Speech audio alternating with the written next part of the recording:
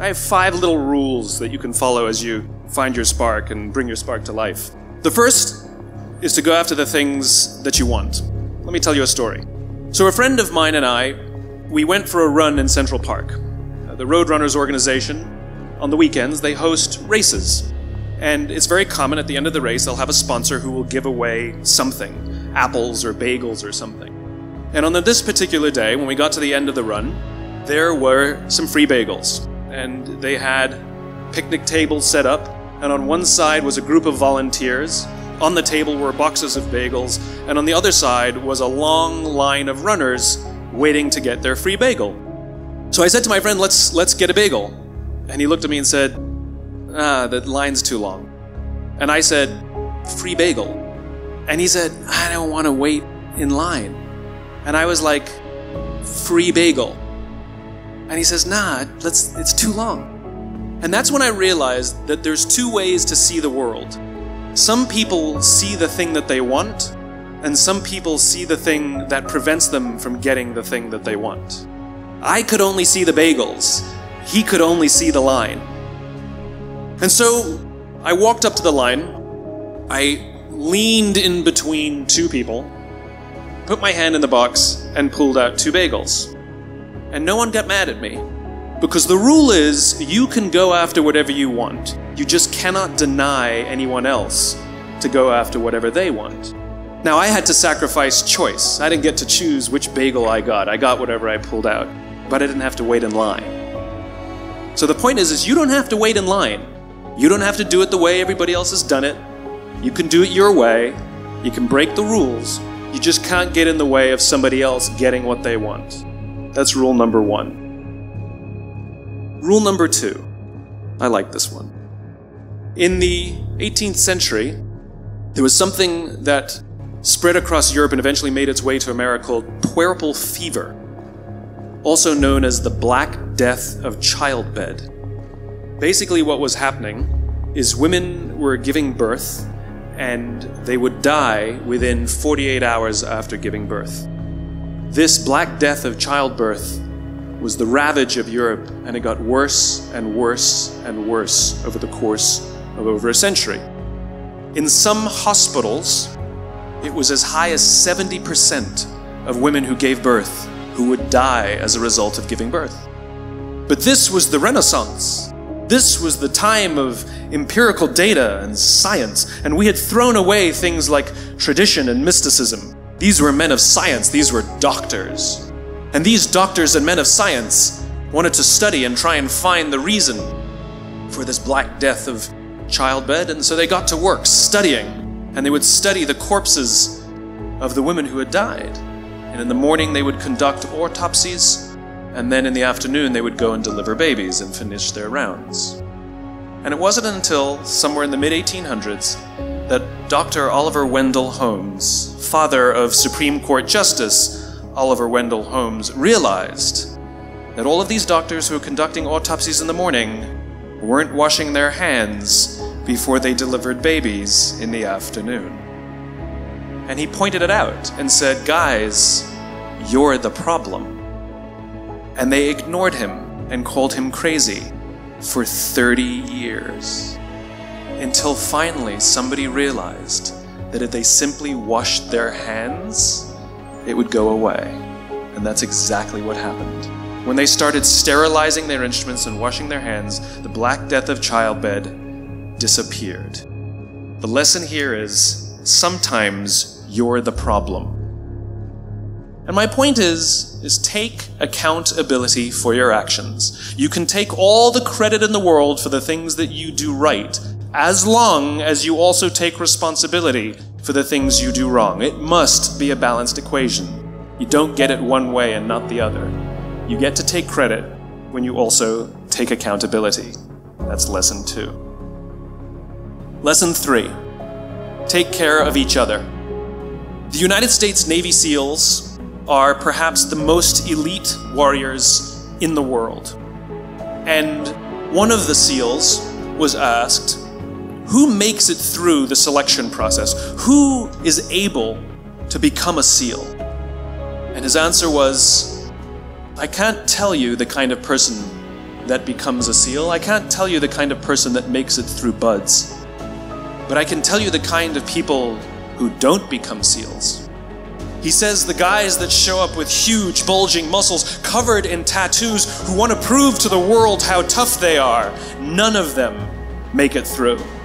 He said the preening leaders who like to delegate all their responsibility and never do anything themselves, none of them make it through. He said the star college athletes who've never really been tested to the core of their being, none of them make it through. He says some of the guys that make it through are skinny, scrawny. He said some of the guys that make it through, you will see them shivering out of fear. He says, however, all the guys that make it through, when they find themselves physically spent, emotionally spent, when they have nothing left to give physically or emotionally, somehow, some way, they are able to find the energy to dig down deep inside themselves, to find the energy to help the guy next to them. They become SEALs, he said. You want to be an elite warrior. It's not about how tough you are. It's not about how smart you are. It's not about how fast you are. If you want to be an elite warrior, you better get really, really good at helping the person to the left of you and helping the person to the right of you. Because that's how people advance in the world. The world is too dangerous and the world is too difficult for you to think that you can do these things alone. If you find your spark, I commend you. Now, who are you going to ask for help, and when are you going to accept help when it's offered? Learn that skill. Learn by practicing helping each other. It'll be the single most valuable thing you ever learn in your entire life.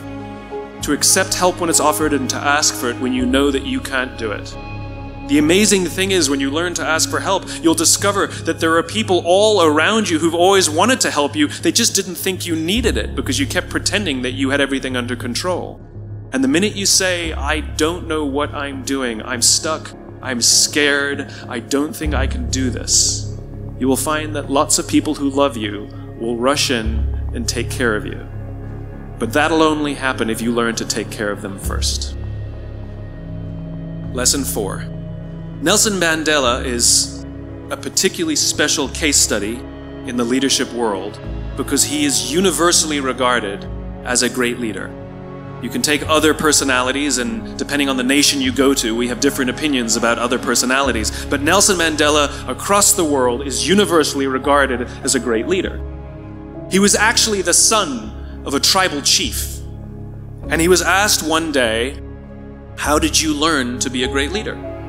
And he responded that he would go with his father to tribal meetings. And he remembers two things when his father would meet with other elders. One, they would always sit in a circle. And two, his father was always the last to speak. You will be told your whole life that you need to learn to listen. I would say that you need to learn to be the last to speak.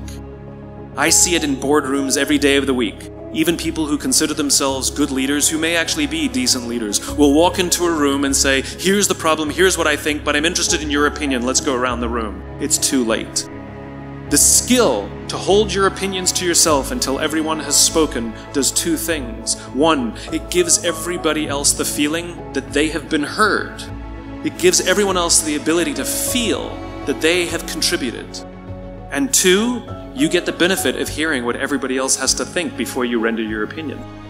The skill is really to keep your opinions to yourself. If you agree with somebody, don't nod yes. If you disagree with somebody, don't nod no.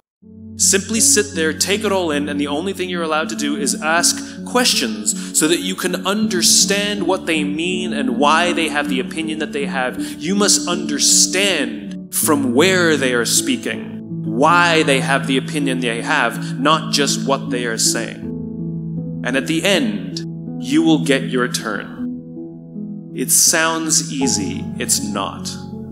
Practice being the last to speak. That's what Nelson Mandela did.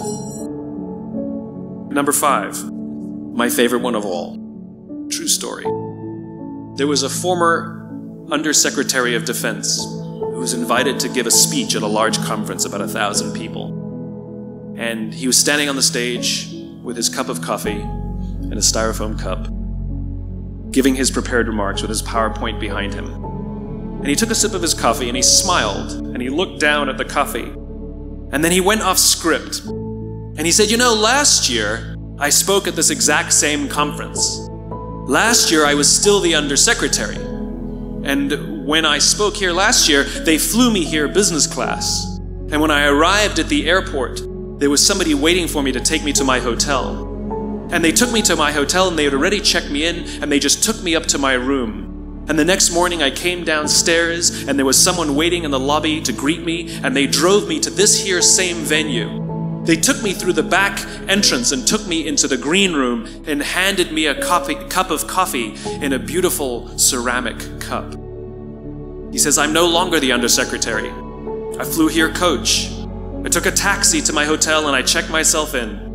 When I came down the lobby this morning, I took another taxi to this venue. I came in the front door and found my way backstage, and when I asked someone, do you have any coffee? He pointed to the coffee machine in the corner, and I poured myself a cup of coffee into this here styrofoam cup. He says the lesson is, the ceramic cup was never meant for me. It was meant for the position I held. I deserve a styrofoam cup. Remember this. As you gain fame, as you gain fortune, as you gain position and seniority, people will treat you better. They will hold doors open for you. They will get you a cup of tea and coffee without you even asking. They will call you sir and ma'am, and they will give you stuff. None of that stuff is meant for you.